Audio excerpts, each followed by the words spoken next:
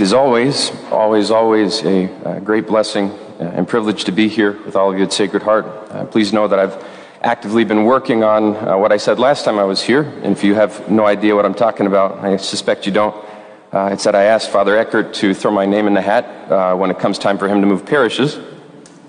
I've even discussed it with him, and he said he's cool with that when we're both ready to leave our current parishes in 20 to 30 years or so. But I may just write a note to the nuncio to see if we can move up the date for when they make him a bishop, and then that's when I'll make my move. But it's still probably a little while off, but we'll see. What a wonderful weekend for the church, huh? The Church of Charlotte, this parish.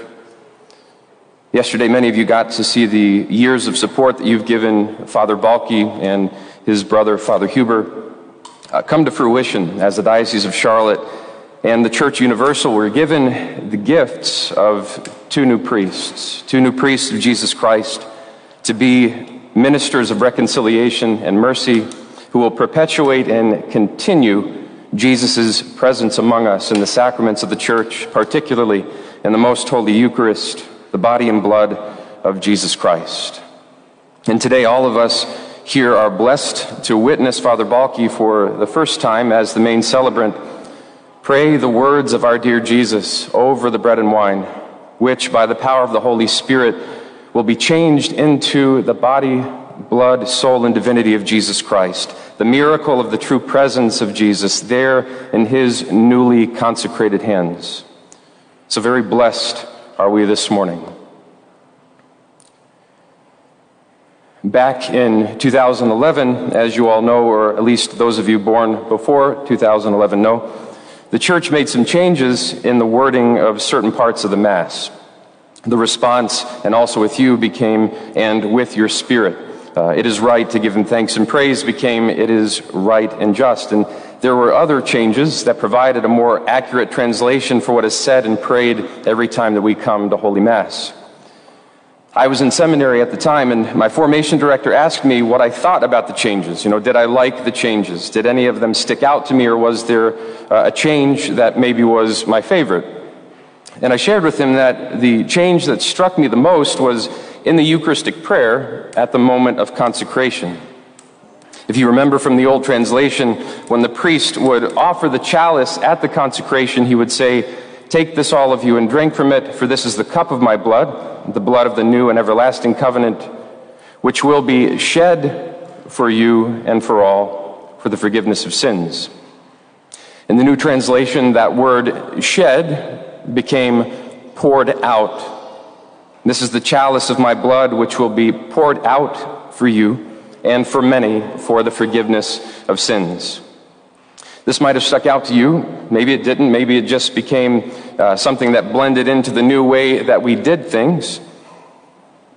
But it stuck out to me because in my mind, and I think in reality, there is a very big difference between those two words. And it's one that we shouldn't overlook. Because in this context, to shed blood can mean anything from, pricking your finger to scraping your knee or even more.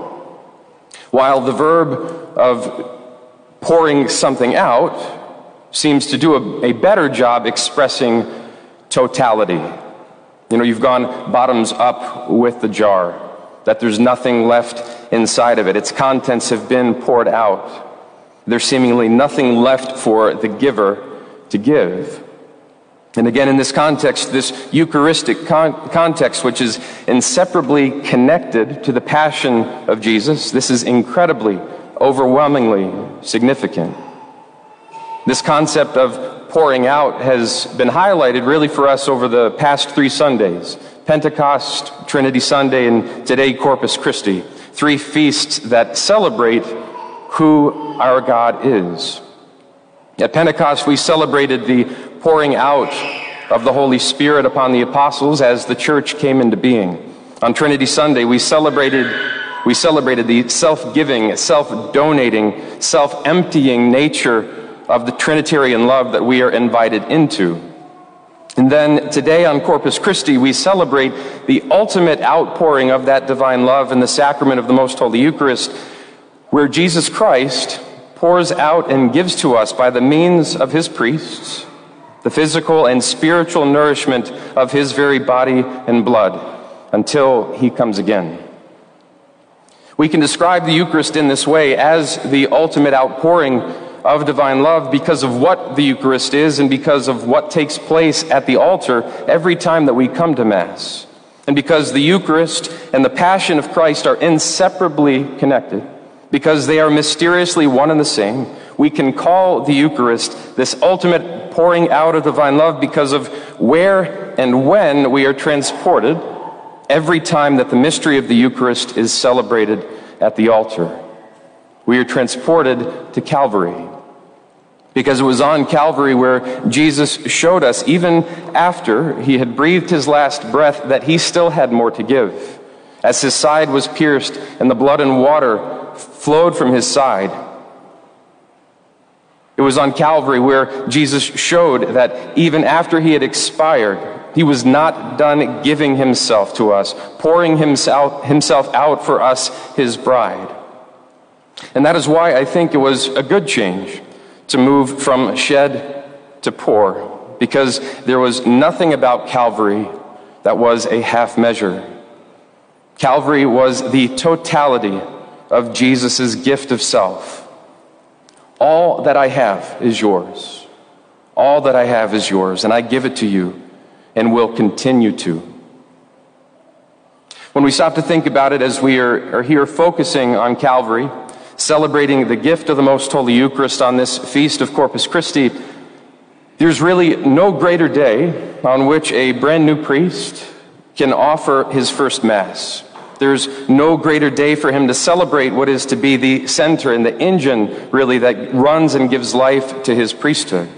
There's no greater day for him to celebrate the gift upon which his priestly ministry is to have its foundation, and to which he must look during his life as a priest when he has any question or doubt as to what it means to pour himself out as gift for his bride, the church, and for the spiritual children entrusted to his care. And while our secular calendar is not connected to our liturgical calendar, I think it's providential that this feast day falls also on Father's Day, as we celebrate Father Balke's first actions as father, and as we celebrate and thank God for the divine and natural institution of fatherhood. And this is because the Eucharist, Calvary represented here at every Mass, shows to any man, any father, any husband, what gutsy, masculine, spousal love is to look like. Death to self, the complete and total outpouring and self-donation, gift of self, for the sanctification, the holiness, and salvation of the bride, the beloved.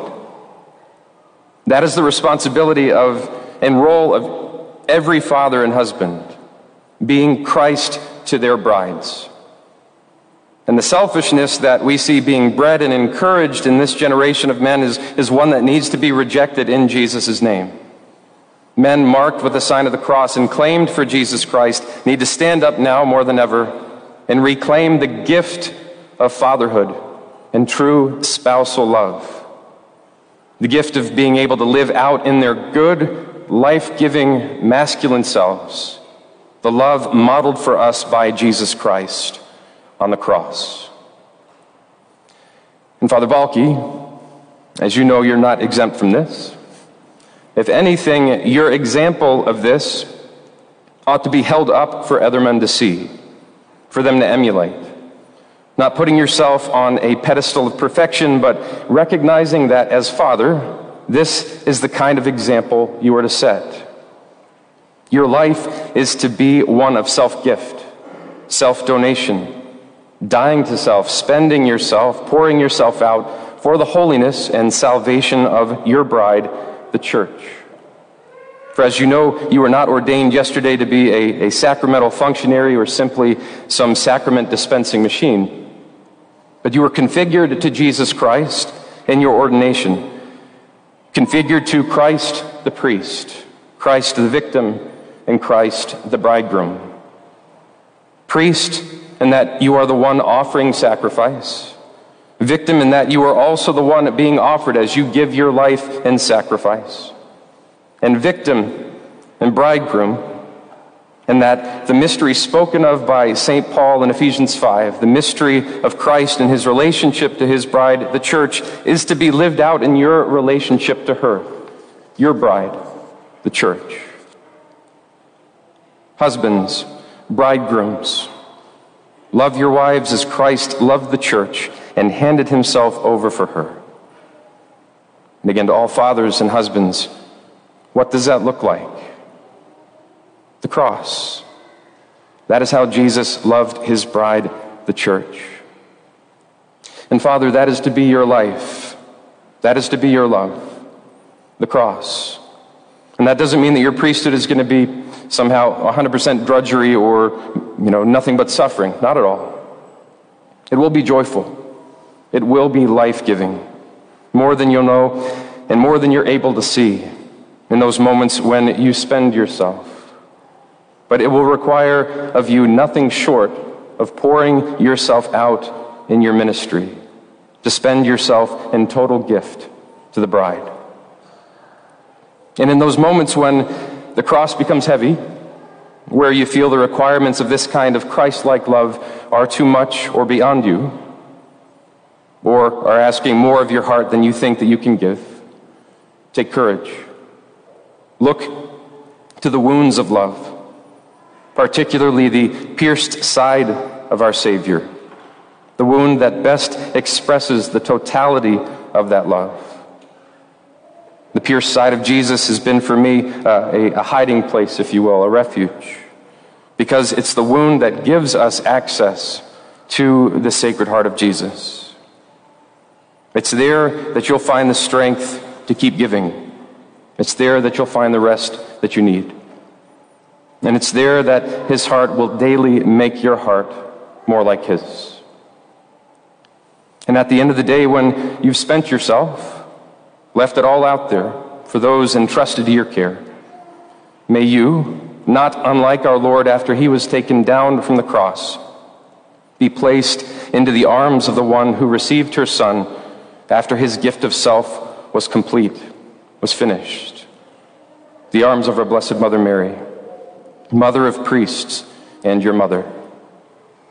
Allow her to speak to your heart as her heart spoke to and gave life to the Sacred Heart of her Son as it beat within her womb, and as it spoke to and encouraged his heart as she stood at the foot of the cross on Calvary.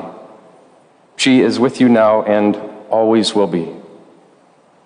And each and every time that you ascend the steps of the sanctuary en route to the altar, en route to Calvary, may the promises that you made yesterday be renewed as you offer the sacrifice of Christ, as you conform your life to the mystery of his cross, and pray his words and unite yourself to them. This is my body given for you, my blood, my life, my love, poured out for you. And know of the gratitude of your bride, who rejoices on this day as you feed them with Corpus Christi, the body and blood of our Lord Jesus Christ, as you begin your ministry as his priest, a priest after his own heart. Amen.